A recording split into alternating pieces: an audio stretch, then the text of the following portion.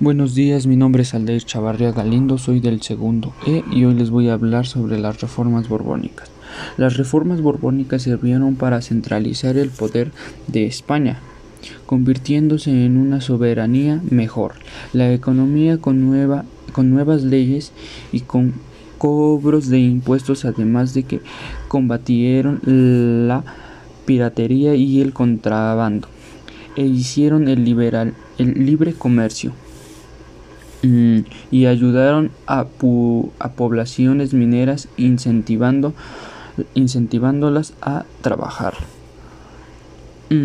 Orden cronológica de la invasión napolitana de España. En 1789 surgió una revolución burguesa en Francia. En 1793 el rey francés fue ejecutado en la guillotina. España le declaró la guerra a Francia durante 2 años. Se libraron batallas de Francia y España. Esta última tenía graves pérdidas. En 1795 varios países firmaron la paz con Francia. En 1796 firmó un tratado de paz con Francia. Ese mismo año Gran Bretaña declaró la guerra a España.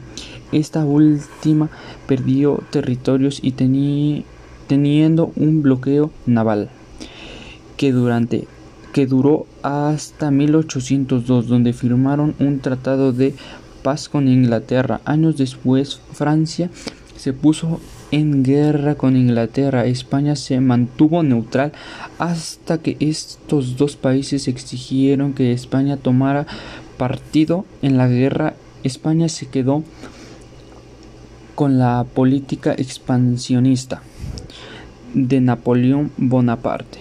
En 1805 derrotaron a España y Francia en la batalla de Trafalgar. Para los neohispanos tratado de un empuje de la independencia de Nueva España, ya que estos habían sufrido el aumento de impuestos de leyes que había impuesto España.